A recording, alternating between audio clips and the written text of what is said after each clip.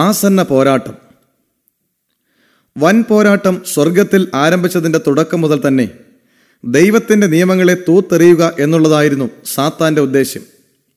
ഇത് നടപ്പിൽ വരുന്നതിന് അവൻ സൃഷ്ടിതാവിനെതിരെ മത്സരിക്കുകയും തുടർന്ന് സ്വർഗത്തിൽ നിന്ന് തള്ളപ്പെട്ടു കഴിഞ്ഞപ്പോൾ തൻ്റെ പഴയ പോരാട്ടം ഭൂമിയിൽ തുടരുകയും ചെയ്തു.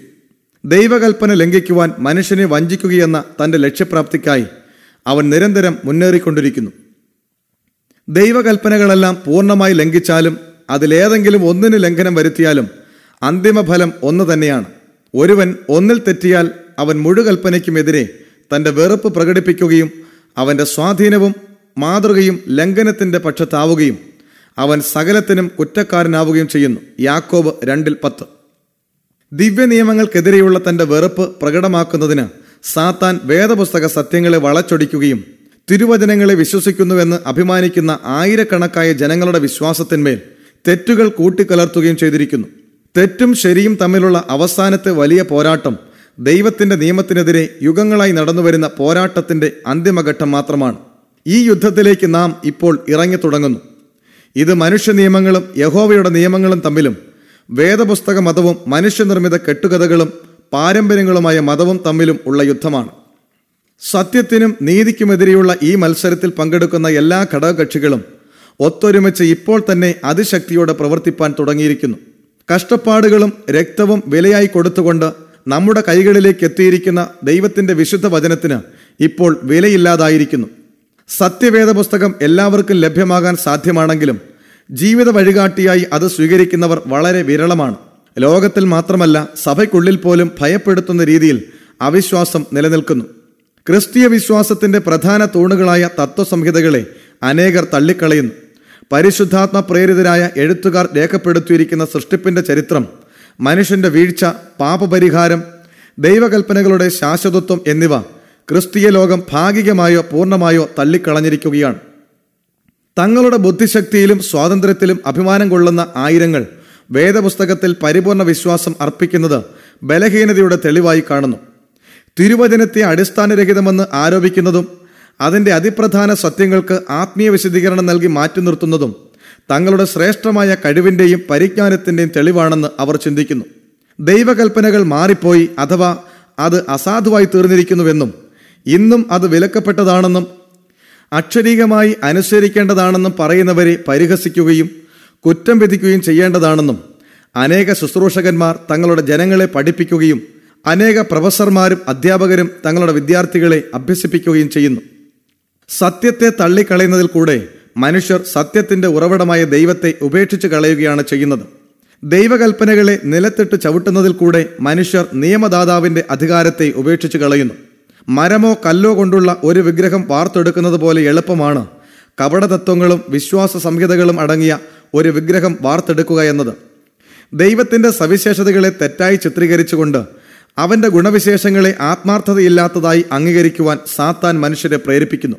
തിരുവചനത്തിലും യേശുക്രിസ്തുവിലും സൃഷ്ടിപ്പിലും വെളിപ്പെടുത്തപ്പെട്ടിരിക്കുന്ന ജീവനുള്ള ദൈവത്തെ ആരാധിക്കുന്നവർ ചുരുക്കമാണെങ്കിലും യഹോവയുടെ സ്ഥാനത്ത് തത്വജ്ഞാനപരമായ വിഗ്രഹത്തെ പ്രതിഷ്ഠിച്ചിരിക്കുന്നവർ വലിയൊരു കൂട്ടമാണ്. പ്രകൃതിക്ക് ദൈവ പദവി കൽപ്പിച്ചുകൊണ്ട് പ്രകൃതിയുടെ സൃഷ്ടിതാവായ ദൈവത്തെ ആയിരങ്ങൾ നിഷേധിച്ചു കളയുന്നു. ഏലിയാവിൻ്റെ കാലത്ത് പുരാതന ഇസ്രായേലിൽ വിഗ്രഹാരാധന നിലനിന്നിരുന്നത് പോലെ ഒരു വ്യത്യസ്ത രീതിയിൽ ഇന്നത്തെ ക്രിസ്തീയ ലോകത്തിലും വിഗ്രഹാരാധന നടമാടിക്കൊണ്ടിരിക്കുന്നു. ബുദ്ധിമാന്മാരെന്ന് അഭിമാനിക്കുന്ന അനേകരുടെയും തത്വചിന്തകന്മാരുടെയും കവികളുടെയും രാഷ്ട്രതന്ത്രജ്ഞന്മാരുടെയും പത്രപ്രവർത്തകരുടെയും സംസ്കാര സമ്പന്നരെന്ന് അഭിമാനിക്കുന്നവരുടെയും അനേക വിദ്യാപീഠങ്ങളുടെയും സർവകലാശാലകളുടെയും മാത്രമല്ല, മതതത്വപഠന സ്ഥാപനങ്ങളുടെ പോലും ദൈവം ഫിനീഷ്യക്കാരുടെ സൂര്യദേവനായ ബാൽ ദേവനേക്കാൾ മെച്ചമായതല്ല. മനുഷ്യർ ഇക്കാലത്ത് ദൈവകൽപ്പന അനുസരിക്കേണ്ട ആവശ്യമേ ഇല്ല എന്നുള്ള അതിവേഗം വേരുറച്ചു വരുന്ന ആധുനിക തത്വശാസ്ത്രം പോലെ സ്വർഗീയ അധികാരത്തിനെതിരെ ധൈര്യത്തോടെ ആഞ്ഞൊടിക്കുന്ന മറ്റൊരു തെറ്റും ക്രിസ്തീയ ലോകം സ്വീകരിച്ചതായിട്ടില്ല.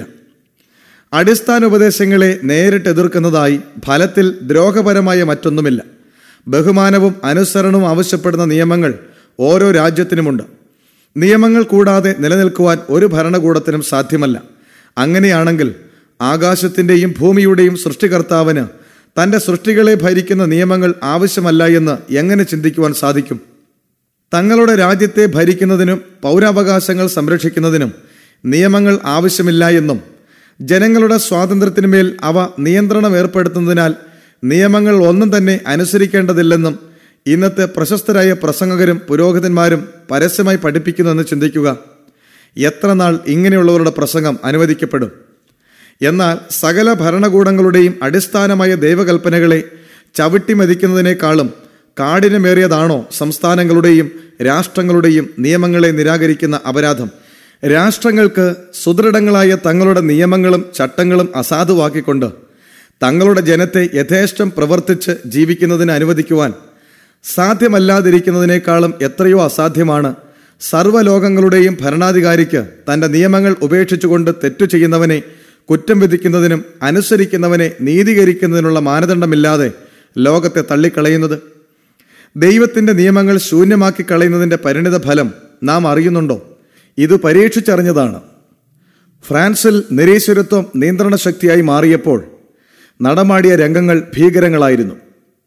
ദൈവം ഏർപ്പെടുത്തിയ നിയന്ത്രണങ്ങളെ എറിഞ്ഞു കളയുന്നത് ക്രൂരന്മാരായ സ്വേച്ഛാധിപതികളെ സ്വീകരിക്കുന്നതാണെന്ന് അത് അന്ന് ലോകത്തിന് വെളിപ്പെടുത്തി കൊടുത്തു.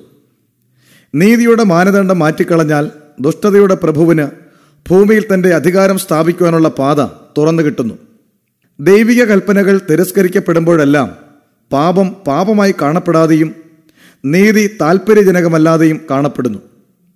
ദൈവിക ഭരണകൂടത്തിന് കീഴ്പ്പെടാതിരിക്കുന്നവർ തങ്ങളെ തന്നെ ഭരിക്കുവാൻ പൂർണ്ണമായും അയോഗ്യരാണ്. ദ്രോഹപരമായ അവരുടെ പഠിപ്പിക്കലുകളിലൂടെ സ്വാഭാവികമായി നിയന്ത്രണ വിധേയമല്ലാത്ത കുട്ടികളുടെയും യുവാക്കളുടെയും ഹൃദയങ്ങളിൽ വഴങ്ങാത്ത ആത്മാവിനെ നട്ടുവളർത്തുന്നു. അനന്തരഫലമായി നിയമരഹിതവും കാമാസക്തവുമായ സമൂഹം ഉടലെടുക്കുന്നു. ദൈവം ആവശ്യപ്പെടുന്നതിനെ ചോദ്യം ചെയ്യാതെ അനുസരിക്കുന്നവരെ പരിഹസിക്കുമ്പോൾ പുരുഷാരം സാത്താന്റെ വഞ്ചനകളെ താൽപര്യത്തോടെ സ്വീകരിക്കുന്നു. ജാതികളുടെ മേൽ ന്യായവിധി വരുമാറാക്കിയ ദുർവൃത്തികൾക്കും പാപങ്ങൾക്കും അവർ തങ്ങളെ ഏൽപ്പിച്ചു കൊടുക്കുന്നു. ദൈവകൽപ്പനകളെ നിസ്സാരമെന്ന് കണക്കാക്കുവാൻ ജനങ്ങളെ പഠിപ്പിക്കുന്നവർ അനുസരണക്കേട് വിതച്ച് അനുസരണക്കേട് കൊയ്യുകയാണ് ചെയ്യുന്നത്.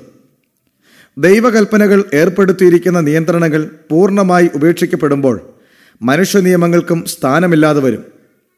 അവിശ്വസ്ത പെരുമാറ്റങ്ങൾ, മോഹം, കളവ്, ചതിവ് എന്നിവയെ ദൈവം വിലക്കിയിരിക്കാൻ അവ മനുഷ്യരുടെ ലൗകിക വളർച്ചയ്ക്ക് തടസ്സമാണെന്ന് കരുതി അവർ ദൈവിക നിയമങ്ങളെ നിലത്തിട്ട് ചവിട്ടുവാൻ ഒരുമ്പെടുന്നു.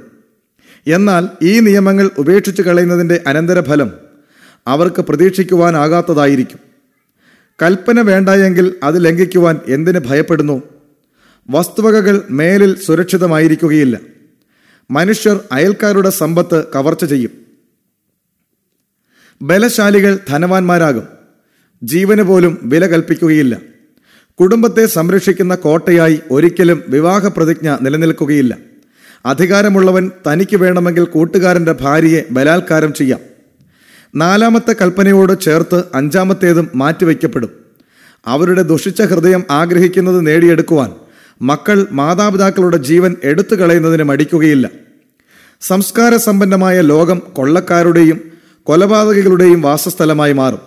സമാധാനവും സന്തോഷവും വിശ്രമവും ഭൂമിയിൽ നിന്ന് അപ്രത്യക്ഷമാകും.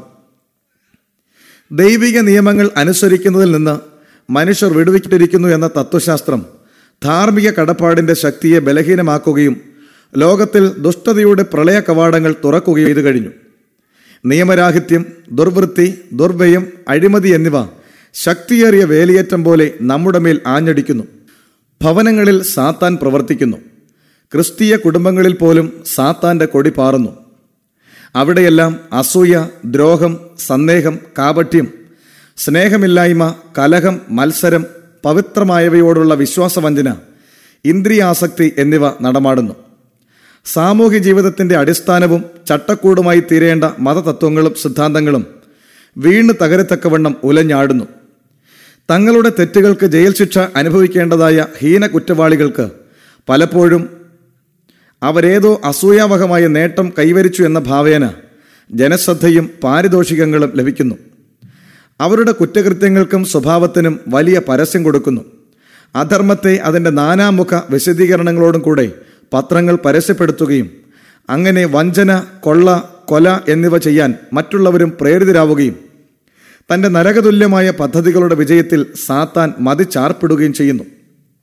അധർമ്മത്തിൻ്റെ മൂഢോല്ലാസം, അനിയന്ത്രിതമായ ജീവഹാനി വരുത്തൽ, അജിതേന്ദ്രിയത്വത്തിൻ്റെ ഭീകരമായ വളർച്ച, നാനാതരത്തിലുള്ള അതിക്രമങ്ങളുടെ ശ്രേണി എന്നിവ ദൈവഭയമുള്ള ഓരോ വ്യക്തികളെയും ഉണർത്തുകയും ദുഷ്ടതയുടെ വേലിയേറ്റത്തെ ചെറുക്കുവാൻ എന്ത് ചെയ്യണമെന്ന് അവർ അന്വേഷിക്കുകയും വേണം.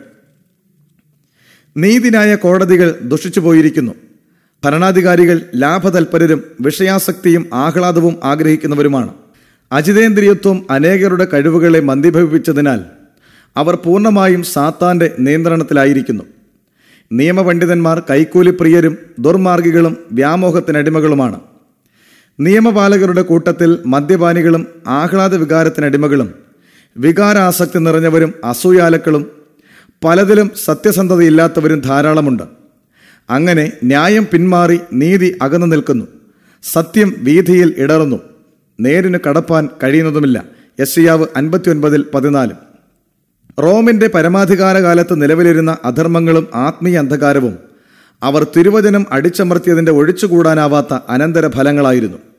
എന്നാൽ മതസ്വാതന്ത്ര്യം അനുവദിച്ചിരുന്ന ഈ കാലയളവിൽ സുവിശേഷ വെളിച്ചം അതിൻ്റെ ഉച്ചകോടിയിൽ പ്രകാശിക്കുമ്പോൾ ഇത്ര വ്യാപകമായ അവിശ്വാസവും ദൈവകൽപ്പനയെ ഉപേക്ഷിച്ച് കളഞ്ഞതിനെ തുടർന്നുള്ള അഴിമതിയും കാണപ്പെടുന്നതിൻ്റെ കാരണം എവിടെ കണ്ടെത്തുവാൻ സാധിക്കും? തിരുവചനത്തെ പൂഴ്ത്തിവെച്ചുകൊണ്ട് തൻ്റെ നിയന്ത്രണത്തിൽ ഇനി ഒരിക്കലും ലോകത്തെ സൂക്ഷിക്കുവാൻ സാധ്യമല്ലെന്ന് കണ്ടപ്പോൾ ഇതേ ആവശ്യം നിറവേറ്റുന്നതിന് സാത്താൻ മറ്റു വഴികൾ ആരാഞ്ഞു തുടങ്ങി. വേദപുസ്തകത്തെ നശിപ്പിക്കുന്നതിന് തുല്യമായി അതിലുള്ള വിശ്വാസം നഷ്ടമാക്കിയാൽ അവൻ്റെ ലക്ഷ്യം സാധ്യമാകും. ദൈവകൽപ്പനകൾക്ക് ഇന്ന് സ്ഥാനമില്ല എന്ന വിശ്വാസം സ്ഥാപിച്ചുകൊണ്ട് മനുഷ്യരെ അതിൻ്റെ ചട്ടങ്ങളിൽ അജ്ഞാതരാക്കി അവ ലംഘിക്കുവാൻ അവനവരെ ഫലപ്രദമായി നടത്തുന്നു. അവൻ്റെ ആസൂത്രണങ്ങൾ മുന്നോട്ട് നീക്കുന്നതിന് കഴിഞ്ഞ കാലങ്ങളിൽ എന്ന പോലെ ഇന്നും സഭയിൽ കൂടെ പ്രവർത്തിക്കുന്നു. തിരുവചനത്തിൽ വ്യക്തമായി വെളിപ്പെടുത്തിയിരിക്കുന്നതും ജനപ്രീതി നേടാത്തതുമായ സത്യങ്ങളെ തള്ളിക്കളഞ്ഞുകൊണ്ട് അതിൻ്റെ സ്ഥാനത്ത് നാസ്തികത്വത്തിൻ്റെ വിത്ത് വിതയ്ക്കത്തക്കവണ്ണമുള്ള വ്യാഖ്യാനങ്ങൾ ഇന്നത്തെ മതസംഘടനകൾ കടമെടുക്കുകയും അവയെ അംഗീകരിക്കുകയും ചെയ്തിരിക്കുന്നു. നൈസർഗിക അമർത്യത, മരണത്തിൽ മനുഷ്യന്റെ ബോധാവസ്ഥ തുടങ്ങിയ പാപ്പാത്വ അപരാധങ്ങളോട് യോജിച്ചുകൊണ്ട് പ്രേതാത്മവാദമെന്ന വഞ്ചനയ്ക്കെതിരെയുള്ള ഏക പ്രതിരോധത്തെ അവർ തള്ളിക്കളയുന്നു. നിത്യദണ്ഡനമെന്ന തത്വസംഹിത വേദപുസ്തകത്തെ അവിശ്വസിക്കുവാൻ അനേകരെ വഴി നടത്തി. 4-ാം കൽപ്പനയുടെ അവകാശവാദം മനുഷ്യരുടെ മേൽ പ്രേരണ ചെലുത്തുന്നതുകൊണ്ടും 7-ാം ദിന ശബദാചരണം ആവശ്യമാകയാലും എന്നാൽ മനുഷ്യർക്കത് അനുസരിക്കുവാൻ ഇഷ്ടമില്ലാത്തതുകൊണ്ടും ആ ചുമതലയിൽ നിന്ന് ഒഴിഞ്ഞിരിക്കുന്നതിനുള്ള ഏക മാർഗമായി കൽപ്പനകളൊന്നും തന്നെ മേലിൽ അനുസരിക്കേണ്ടതില്ല എന്നും കീർത്തികേട്ട അനേക സുവിശേഷകന്മാർ പ്രഖ്യാപിച്ചുകൊണ്ടിരിക്കുന്നു. അങ്ങനെ അവർ വിശുദ്ധ ശബദടക്കം എല്ലാ കൽപ്പനകളും തള്ളിക്കളയുന്നു. ശബദ നവീകരണ പ്രവർത്തനം വ്യാപകമാകുന്നതോടൊപ്പം 4-ാം കൽപ്പനയുടെ അവകാശവാദത്തിൽ നിന്ന് ഒഴിഞ്ഞിരിക്കുന്നതിന് ദൈവകൽപ്പനകളെല്ലാം ഉപേക്ഷിച്ച് കളയുന്നത് ലോകവ്യാപകമായി തീരും. സഭാ നേതാക്കന്മാരുടെയും സുവിശേഷകന്മാരുടെയും പഠിപ്പിക്കലുകൾ നിരീശ്വരവാദത്തിനും പ്രേതാത്മവാദത്തിനും ദൈവത്തിൻ്റെ വിശുദ്ധ കൽപ്പനയെ വെറുക്കുന്നതിനും വഴിതെളിച്ചിരിക്കുന്നു.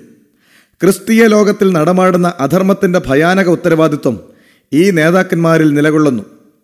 അവരുടെ ക്രിസ്തീയ ശബദിൻ്റെ പരിശുദ്ധിയെ നശിപ്പിക്കുന്നതാണ് വ്യാപകമായിക്കൊണ്ടിരിക്കുന്ന അഴിമതിയുടെ മുഖ്യ കാരണമെന്നും ഞായറാഴ്ച ആചാരം നിയമപരമായി പ്രാബല്യത്തിൽ വരുത്തിയാൽ സമൂഹത്തിൻ്റെ ധാർമ്മിക മൂല്യങ്ങൾ വളരെയധികം ഉന്നതി പ്രാപിക്കുമെന്നും ഇക്കൂട്ടർ ന്യായവാദം ഉന്നയിക്കുന്നു. സത്യശബദിൻ്റെ വിശ്വാസതത്വം വളരെ വ്യാപകമായി പ്രസംഗിച്ചിരുന്ന അമേരിക്കയിൽ ഈ അവകാശവാദം കൂടുതലായി ഉന്നയിക്കപ്പെടുന്നു. ധാർമ്മിക നവീകരണ പ്രസ്ഥാനങ്ങളിൽ അതിപ്രധാനമായ ലഹരിവർജന പ്രവർത്തനം ഇവിടെ ഞായറാഴ്ച പ്രസ്ഥാനവുമായി യോജിപ്പിച്ച് നടത്തപ്പെടുന്നു. മാത്രമല്ല, സമൂഹത്തിൻ്റെ ഏറ്റവും വലിയ താൽപ്പര്യത്തെ പ്രോത്സാഹിപ്പിക്കുന്നതിന് തങ്ങൾ അധ്വാനിക്കുന്നു എന്ന് ഞായറാഴ്ച ആചാരത്തിൻ്റെ വക്താക്കൾ പ്രഘോഷിക്കുന്നു. കൂടാതെ അവരോട് യോജിക്കുവാൻ വിസമ്മതിക്കുന്നവരെ വർജനത്തിൻ്റെയും നവീകരണത്തിൻ്റെയും ശത്രുക്കളെന്ന് പരസ്യമായി കുറ്റം വിധിക്കണമെന്ന് അവരാവശ്യപ്പെടുന്നു. എന്നാൽ തെറ്റിനെ സ്ഥാപിക്കുന്നതിനുള്ള ഒരു പ്രസ്ഥാനം നല്ലതിനു വേണ്ടി പ്രവർത്തിക്കുന്നതിനോട് യോജിച്ചു നിൽക്കുന്നുവെങ്കിൽ അത് തെറ്റിനെ സ്ഥാപിച്ചെടുക്കുവാനുള്ള ന്യായവാദമാകരുത്. വിഷത്തെ മറച്ചുവെക്കുന്നതിന് നല്ല ഭക്ഷണത്തോട് കൂട്ടിക്കുഴയ്ക്കാം, എന്നാലും അതിൻ്റെ വിഷം മാറുകയില്ല. നേരെ മറിച്ച് അറിയാതെ പലരും ഭക്ഷിച്ചു പോകുമെന്നതിനാൽ അത് കൂടുതൽ അപകടകരമാണ് താനും. തെറ്റിനെ അല്പം ശരിയായതിനോട് യോജിപ്പിച്ച് ഉചിതവും ന്യായവുമെന്ന് തോന്നിക്കത്തക്കവണ്ണം നൽകുകയെന്നത് സാത്താൻ്റെ തന്ത്രങ്ങളിൽ ഒന്നാണ്. ജനങ്ങൾക്കാവശ്യമുള്ള നവീകരണങ്ങൾ ഞായറാഴ്ച പ്രസ്ഥാനത്തിൻ്റെ നേതാക്കൾ കൊണ്ടുവന്നേക്കാം. അവ വേദപുസ്തകത്തോട് യോജിക്കുന്ന തത്വങ്ങളായിരിക്കാം. എന്നാൽ ദൈവകൽപ്പനയ്ക്ക് വിരുദ്ധമായ ഒന്ന് അതിൽ ആവശ്യമായി വരുമ്പോൾ അതിനോട് യോജിക്കുവാൻ ദൈവദാസന്മാർക്ക് സാധിക്കുകയില്ല. ദൈവകൽപ്പനയെ മാറ്റിവെച്ചുകൊണ്ട് മനുഷ്യ നിയമങ്ങളെ സ്ഥാപിക്കുന്നവരെ ന്യായീകരിക്കുവാൻ ഒന്നിനും സാധിക്കുകയില്ല. ആത്മാവിൻ്റെ അമർത്യത, ഞായറാഴ്ചയുടെ പവിത്രത എന്നീ രണ്ട് തെറ്റുകളിലൂടെ സാത്താൻ ജനങ്ങളെ തൻ്റെ വഞ്ചനയ്ക്കുള്ളിൽ കൊണ്ടുവരുന്നു. ഇതിൽ ആദ്യത്തേത് പ്രേതാത്മവാദത്തിന് അടിസ്ഥാനമിടുമ്പോൾ മറ്റേത് റോമിനോട് അനുകമ്പാപൂർണമായി ബന്ധം സ്ഥാപിക്കുന്നു. അമേരിക്കൻ ഐക്യനാടുകളിലെ പ്രൊട്ടസ്റ്റന്റുകാർ തന്നെ ആദ്യമായി തങ്ങളുടെ കരങ്ങൾ പ്രേതാത്മവാദ സിദ്ധാന്തത്തിലേക്ക് നീട്ടുകയും അങ്ങനെ അവർ റോമിൻ്റെ അധികാരവുമായി കൈകോർത്തു പിടിക്കുന്നതിന് അഗാധകൂപത്തിലേക്ക് എത്തിച്ചേരുകയും ഇങ്ങനെ ഈ മൂന്ന് ശക്തികൾ തമ്മിൽ യോജിച്ചുകൊണ്ട് ഈ രാജ്യം റോമിൻ്റെ ചവിട്ടുപടികൾ പിന്തുടർന്ന് മനസ്സാക്ഷി സ്വാതന്ത്ര്യത്തെ നിലംപരിചാക്കുകയും ചെയ്യും. ഇന്നത്തെ നാമമാത്ര ക്രിസ്ത്യാനിത്വവുമായി പ്രേതാത്മവാദത്തിന് വളരെ സാമ്യമുള്ളതിനാൽ വഞ്ചിച്ച് കെണിയിൽ അകപ്പെടുത്തുവാൻ അതിന് വളരെ ശക്തിയുണ്ട്. കാര്യങ്ങളുടെ ഈ ആധുനിക രീതി കാണുമ്പോൾ സാത്താന് പോലും മാറ്റം വരുന്നു. അവൻ ഒരു വെളിച്ചദൂതന്റെ വേഷത്തിൽ പ്രത്യക്ഷനാകും. പ്രേതാത്മവാദ പ്രവർത്തനങ്ങളിൽ കൂടെ ദിവ്യാത്ഭുതങ്ങൾ പ്രവർത്തിക്കപ്പെടും. രോഗികൾ സൗഖ്യം പ്രാപിക്കും. തള്ളിക്കളയാനാവാത്ത പല അത്ഭുതങ്ങളും സംഭവിക്കും. പരേതാത്മാക്കൾ വേദപുസ്തകത്തിൽ വിശ്വസിക്കുന്നു എന്ന് നടിക്കുകയും സഭയോട് ബഹുമാനം പ്രകടിപ്പിക്കുകയും ചെയ്യുന്നതുകൊണ്ട് അവരുടെ പ്രവർത്തനങ്ങൾ ദിവ്യശക്തിയുടെ പ്രകടനമാണെന്ന് സ്വീകരിക്കപ്പെടുന്നു. ക്രിസ്ത്യാനികളെന്ന് അഭിമാനിക്കുന്നവരും ദൈവഭയമില്ലാത്തവരും തമ്മിലുള്ള വ്യത്യാസം തിരിച്ചറിയുവാൻ ഇപ്പോൾ സാധിക്കുകയില്ല. ലോകം സ്നേഹിക്കുന്നതിനെ സ്നേഹിച്ചുകൊണ്ട് അതിനോട് ചേരുവാൻ സഭാംഗങ്ങളും തയ്യാറാകുന്നു. അവരെയെല്ലാം ഒറ്റക്കെട്ടായി ചേർത്തുകൊണ്ട് പ്രേതാത്മ സിദ്ധാന്തത്തിലേക്ക് ഒഴുക്കിക്കൊണ്ട് തൻ്റെ ഉദ്ദേശം ബലപ്പെടുത്തുവാൻ സാത്താൻ തീരുമാനിച്ചിരിക്കുന്നു. സത്യസഭയുടെ യഥാർത്ഥ ലക്ഷണമാണ് അത്ഭുതങ്ങൾ ഉണ്ടാകുന്നതെന്ന് അഭിമാനിക്കുന്ന പാപ്പാത്വ അനുയായികൾ ഈ അത്ഭുത ശക്തിക്ക് വളരെ വേഗം അടിമപ്പെടുന്നു. സത്യകവചം ഉപേക്ഷിച്ച് കളഞ്ഞ പ്രൊട്ടസ്റ്റന്റുകാരും വഞ്ചിതരാകുന്നു. ഭക്തിയുടെ വേഷം ധരിച്ച് അതിൻ്റെ ശക്തി ത്യജിച്ചു കളഞ്ഞിരിക്കുന്ന ഇതിനെ പാപ്പാത്വ സഭയും പ്രൊട്ടസ്റ്റന്റുകാരും ലൗകികരും ഒരുപോലെ സ്വീകരിക്കും. വളരെ നാളായി കാത്തിരുന്ന സഹസ്രാബ്ദത്തിലേക്ക് ലോകത്തെ മാനസാന്തരപ്പെടുത്തി നടത്തുന്ന മഹൽ പ്രസ്ഥാനമായി ഈ പൊതു ഐക്യത്തെ അവർ വീക്ഷിക്കുന്നു. ജനങ്ങളുടെ രോഗങ്ങൾ സൗഖ്യമാക്കിയും പുതിയതും ഉന്നതവുമായ ഒരു മതവിശ്വാസം കാഴ്ചവെക്കാമെന്ന് ഭാവിച്ചുകൊണ്ടും സാത്താൻ മനുഷ്യവർഗത്തിൻ്റെ ഉപകാരിയായി പ്രേതാത്മ പ്രവർത്തനങ്ങളിൽ കൂടെ പ്രത്യക്ഷനാകുന്നു. അതേസമയം നശീകരണ പ്രവർത്തനങ്ങളും അവൻ നടത്തുന്നു. അവൻ്റെ പ്രലോഭനങ്ങൾ ജനസമൂഹത്തെ നാശത്തിലേക്ക് വഴി നടത്തുന്നു. വർജനരാഹിത്യം ന്യായത്തെ തകിടം മറിക്കുന്നു. വിഷയാസക്ത പ്രവർത്തനങ്ങൾ, മത്സരം, രക്തച്ചൊരിച്ചൽ എന്നിവ തുടർന്നുണ്ടാകുന്നു. സാത്താൻ യുദ്ധത്തിൽ സന്തോഷിക്കുന്നു. കാരണം അത് ആത്മാവിൻ്റെ ഹീനവികാരങ്ങളെ ഉണർത്തുകയും ദുഷ്ടതയിലും രക്തത്തിലും കുതിർന്ന ഇരകളെ നിത്യനാശത്തിലേക്ക് ഒഴുക്കിവിടുകയും ചെയ്യുന്നു എന്നുള്ളത് കൊണ്ട് തന്നെ പരസ്പരം രാജ്യങ്ങളെ യുദ്ധത്തിന് വേണ്ടി പ്രകോപിപ്പിക്കുക എന്നുള്ളത് അവൻ്റെ ഉദ്ദേശമാണ്. കാരണം ഇപ്രകാരം ജനങ്ങളുടെ മനസ്സിനെ ദൈവ ദിവസത്തിന് വേണ്ടി ഒരുങ്ങി നിൽക്കുന്നതിൽ നിന്ന് തിരിച്ചുവിടുവാൻ അവന് സാധിക്കുന്നു. ഒരുക്കമില്ലാത്ത ആത്മാക്കളെ തൻ്റെ കൊയ്ത്തിലേക്ക് ചേർക്കുന്നതിന് സാത്താൻ പ്രകൃതി ശക്തികളിൽ കൂടിയും പ്രവർത്തിക്കുന്നു. അവൻ പ്രകൃതിയുടെ പരീക്ഷണശാലകളിലെ രഹസ്യങ്ങൾ പഠിച്ചുകൊണ്ടിരിക്കുകയാണ്. തൻ്റെ സർവ്വശക്തിയും ഉപയോഗിച്ച് പ്രകൃതി ശക്തികളെ നിയന്ത്രിക്കുന്നതിന് ദൈവം അനുവദിക്കുന്നിടത്തോളം പ്രവർത്തിക്കുന്നു. ഇയ്യോബിനെ കഷ്ടപ്പെടുത്തുവാനുള്ള അനുവാദം ലഭിച്ചു കഴിഞ്ഞപ്പോൾ കന്നുകാലികളും ആട്ടിൻകൂട്ടവും ഭൃത്യന്മാരും വീടുകളും മക്കളുമെല്ലാം തുടച്ചു നീക്കപ്പെട്ടതും നിമിഷങ്ങൾക്കകം ഒന്നിനുമേലൊന്നായി കഷ്ടതകൾ കടന്നുകൂടിയതും എത്ര വേഗത്തിലായിരുന്നു. നാശകന്റെ ശക്തിയിൽ നിന്ന് തൻ്റെ സൃഷ്ടികൾക്ക് ചുറ്റും വേലികെട്ടി സംരക്ഷിക്കുന്നത് ദൈവമാണ്. എന്നാൽ യഹോവയുടെ കൽപ്പനകളോട് ക്രിസ്തീയ ലോകം വെറുപ്പ് കാട്ടിയിരിക്കുന്നു. അതുകൊണ്ട് താൻ ചെയ്യുമെന്ന് പ്രഖ്യാപിച്ചത് തന്നെ ദൈവം പ്രവർത്തിക്കും. അവൻ ഭൂമിയിൽ നിന്ന് തൻ്റെ അനുഗ്രഹങ്ങളെ പിൻവലിക്കുകയും തൻ്റെ കൽപ്പനയ്ക്കെതിരെ മത്സരിക്കുകയും അങ്ങനെ ചെയ്യുവാൻ മറ്റുള്ളവരെ പഠിപ്പിക്കുകയും പ്രേരിപ്പിക്കുകയും ചെയ്യുന്നവരുടെ മേൽ തൻ്റെ സംരക്ഷണകരം മാറ്റിക്കളയുകയും ചെയ്യും. ദൈവം പ്രത്യേകമായി കാത്തുസൂക്ഷിക്കാത്ത എല്ലാവരുടെ മേലും സാത്താൻ്റെ നിയന്ത്രണത്തിന് അധികാരമുണ്ട്. തൻ്റെ തന്ത്രങ്ങൾ മുന്നോട്ട് നീക്കുന്നതിന് വേണ്ടി സാത്താൻ ചിലരോട് പ്രീതി കാണിച്ചു അവരെ അഭിവൃദ്ധിപ്പെടുത്തുകയും മറ്റുള്ളവരുടെ മേൽ കഷ്ടപ്പാടുകൾ വരുത്തിക്കൊണ്ട് അവരെ ദണ്ഡിപ്പിക്കുന്നത് ദൈവമാണെന്ന് വിശ്വസിപ്പിക്കുകയും ചെയ്യുന്നു. മനുഷ്യരുടെ നാനാവിധമായ മാരക രോഗങ്ങളെയും സൗഖ്യമാക്കുന്ന അതിശ്രേഷ്ഠ ഭിഷഗ്വരനാണ് താനെന്ന് പ്രത്യക്ഷത്തിൽ ഭാവിച്ചുകൊണ്ട് ജനസാന്ദ്രതയേറിയ നഗരങ്ങൾ നശിച്ച് നിർജ്ജനമാകുവോളം സാത്താൻ മാരക രോഗങ്ങളും നശീകരണവും കൊണ്ടുവരുന്നു. ഇപ്പോൾ തന്നെ അവനത് പ്രവർത്തിച്ചു തുടങ്ങിയിരിക്കുന്നു. അപകടങ്ങൾ, കരയിലും കടലിലുമുള്ള അത്യാഹിതങ്ങൾ, അഗ്നിപ്രളയങ്ങൾ, ചുഴലിക്കാറ്റ്, ആലിപ്പഴ വർഷം, കൊടുങ്കാറ്റ്, വെള്ളപ്പൊക്കം, ചക്രവാതം, വേലിയേറ്റം, വിവിധ സ്ഥലങ്ങളിൽ വിവിധ തരത്തിലുണ്ടാകുന്ന ഭൂകമ്പങ്ങൾ എന്നിവകളിൽ കൂടെ സാത്താൻ തൻ്റെ ശക്തി പ്രയോഗിക്കുന്നു. പാകമായി വരുന്ന വിളവ് അവൻ നശിപ്പിച്ച് കളയുന്നത് കൊണ്ട് ക്ഷാമവും മറ്റു ദുരിതങ്ങളും ഉണ്ടാകുന്നു. അന്തരീക്ഷവായു മലിനമാക്കി ബാധകൾ വരുത്തിക്കൊണ്ട് ആയിരങ്ങളെ അവൻ നശിപ്പിച്ച് കളയുന്നു. ഈ സന്ദർശനങ്ങളെല്ലാം തന്നെ കാലം കടന്നു പോകുന്തോറും കൂടെ കൂടെ ഉണ്ടാകുകയും കൂടുതൽ നാശം വിതയ്ക്കുന്നതും ആയിത്തീരുകയും ചെയ്യുന്നു. മനുഷ്യന്റെ മേലും മൃഗത്തിന്റെ മേലും നാശം വന്നുകൂടുന്നു. ഭൂമി ദുഃഖിച്ചു വാടിപ്പോകുന്നു. ഭൂതലം ക്ഷയിച്ചു വാടിപ്പോകുന്നു. ഭൂമിയിലെ ഉന്നതന്മാർ ക്ഷീണിച്ചു പോകുന്നു. ഭൂമി അതിലെ നിവാസികളാൽ മലിനയായിരിക്കുന്നു. അവർ പ്രമാണങ്ങളെ ലംഘിച്ച് ചട്ടത്തെ മറിച്ച് നിത്യനിയമത്തിന് ഭംഗം വരുത്തിയിരിക്കുന്നു. യെശയ്യാവ് 24:4-5. ദൈവത്തെ സേവിക്കുന്നവരാണ് ഈ പ്രയാസങ്ങൾക്കെല്ലാം കാരണക്കാരെന്ന് മനുഷ്യരെ വിശ്വസിപ്പിക്കുന്നതിന് ഈ വലിയ വഞ്ചകൻ ഇപ്പോൾ ശ്രമിക്കുന്നു. ദൈവകോപത്തെ വർദ്ധിപ്പിച്ച ഈ കൂട്ടരുടെ കഷ്ടപ്പാടുകൾക്കെല്ലാം കാരണക്കാർ കൽപ്പനാ ലംഘികൾക്കെതിരെ തങ്ങളുടെ കൽപ്പനാനുസരണം നിരന്തര ശാസനയായി മാറ്റിയവരാണെന്ന് പഴിചാരുന്നു. ഞായറാഴ്ച എന്ന ശബദനെ ലംഘിച്ചുകൊണ്ട് മനുഷ്യർ ദൈവത്തെ നിന്ദിക്കുന്നു. ഇതുനിമിത്തം ഉണ്ടായിക്കൊണ്ടിരിക്കുന്ന നാശനഷ്ടങ്ങൾ അവസാനിക്കണമെങ്കിൽ ഞായറാഴ്ച നിയമം കർശനമായി പ്രാബല്യത്തിൽ വരുത്തണം. ദൈവപ്രീതി പുനഃസ്ഥാപിച്ച് താൽക്കാലിക അഭിവൃദ്ധി പ്രാപിക്കുന്നതിനെ തടഞ്ഞുകൊണ്ട് ജനങ്ങളെ കഷ്ടപ്പെടുത്തുന്നവരാണ് 4-ാം കൽപ്പന അനുസരിക്കേണ്ടതാണെന്ന് വാദിക്കുന്നവർ എന്നെല്ലാമുള്ള പ്രസ്താവനകൾ പുറപ്പെടുന്നു. പഴയ കാലത്ത് ദേവദാസന്മാർക്കെതിരെ ഉന്നയിച്ചിരുന്ന ആരോപണങ്ങൾ ആവർത്തിക്കപ്പെടുകയും അപ്രകാരം തന്നെ സ്ഥാപിക്കപ്പെടുകയും ചെയ്യുന്നു. ആഹാബ് ഏലിയാവെ കണ്ടപ്പോൾ അവനോട്, ആരിത്, ഇസ്രായേലിനെ കഷ്ടപ്പെടുത്തുന്നവനോ എന്ന് ചോദിച്ചു. അതിന് അവൻ പറഞ്ഞത്, ഇസ്രായേലിനെ കഷ്ടപ്പെടുത്തുന്നത് ഞാനല്ല, നീയും നിന്റെ പിതൃഭവനവുമത്രേ. നിങ്ങൾ യഹോവയുടെ കൽപ്പനകളെ ഉപേക്ഷിക്കുകയും നീ ബാൽ വിഗ്രഹങ്ങളെ ചെന്ന് സേവിക്കുകയും ചെയ്യുന്നത് കൊണ്ട് തന്നെ. 1 രാജാക്കന്മാർ 18:17-18. തെറ്റായ കുറ്റങ്ങൾ ആരോപിച്ചുകൊണ്ട് കോപത്താൽ ഇളകിമറിയുന്ന ജനം പാപത്തിൽ വീണ ഇസ്രായേൽ ഏലിയാവിനോട് ചെയ്തതുപോലെ ദൈവദാസന്മാർക്കെതിരെ തിരിയും. പ്രേതാത്മ പ്രവർത്തികളിൽ കൂടെ പ്രത്യക്ഷമാകുന്ന അത്ഭുത ശക്തി മനുഷ്യരെക്കാൾ അധികം ദൈവത്തെ അനുസരിക്കുന്നത് തെരഞ്ഞെടുത്തവർക്കെതിരെ സ്വാധീനം ചെലുത്തുന്നതായിരിക്കും. ഞായറാഴ്ച ആചാരം തള്ളിക്കളഞ്ഞവർക്ക് അവരുടെ തെറ്റുകൾ മനസ്സിലാക്കി കൊടുക്കുന്നതിനും ദൈവകൽപ്പന പോലെ തന്നെ ദേശത്തിന്റെ നിയമങ്ങളും അനുസരിക്കേണ്ടതാണെന്ന് ഉറപ്പിച്ചു പറയുന്നതിനും ദൈവം അവരെ അയച്ചതാണെന്ന് ആത്മാക്കളോട് ബന്ധപ്പെടുന്നവർ പ്രസ്താവിക്കും. ലോകത്തിൽ നടമാടുന്ന ദുഷ്ടതകളെക്കുറിച്ച് അവർ വിലപിക്കുകയും ധാർമ്മിക മൂല്യങ്ങളുടെ അധപ്പതിച്ച അവസ്ഥയ്ക്ക് കാരണം ഞായറാഴ്ചയെ വിശുദ്ധീകരിക്കാത്തത് കൊണ്ടാണെന്ന് മതനേതാക്കൾ പഠിപ്പിക്കുന്നതിനെ പിന്താങ്ങുകയും ചെയ്യും. അവരുടെ സാക്ഷ്യം സ്വീകരിക്കാതെ നിരാകരിച്ച് കളയുന്നവർക്കെതിരെയുള്ള കോപം അതിഭീകരമായിരിക്കും.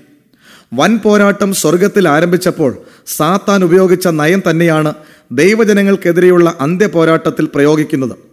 സ്വർഗത്തിൽ അവൻ ദൈവിക ഭരണകൂടത്തിന്റെ ദൃഢത ഭദ്രമാക്കുന്നുവെന്ന് നടിച്ചുകൊണ്ട് രഹസ്യമായി അതിനെ തകിടം മറിക്കുന്നതിനുള്ള പ്രയത്നങ്ങളിൽ വ്യാപൃതനായിരുന്നു. എന്നാൽ അവൻ ചെയ്തുകൊണ്ടിരുന്ന അതേ പ്രവൃത്തി വിശ്വസ്തരായ ദൂതന്മാരാണ് ചെയ്തിരുന്നതെന്ന് കുറ്റം ആരോപിച്ചിരുന്നു.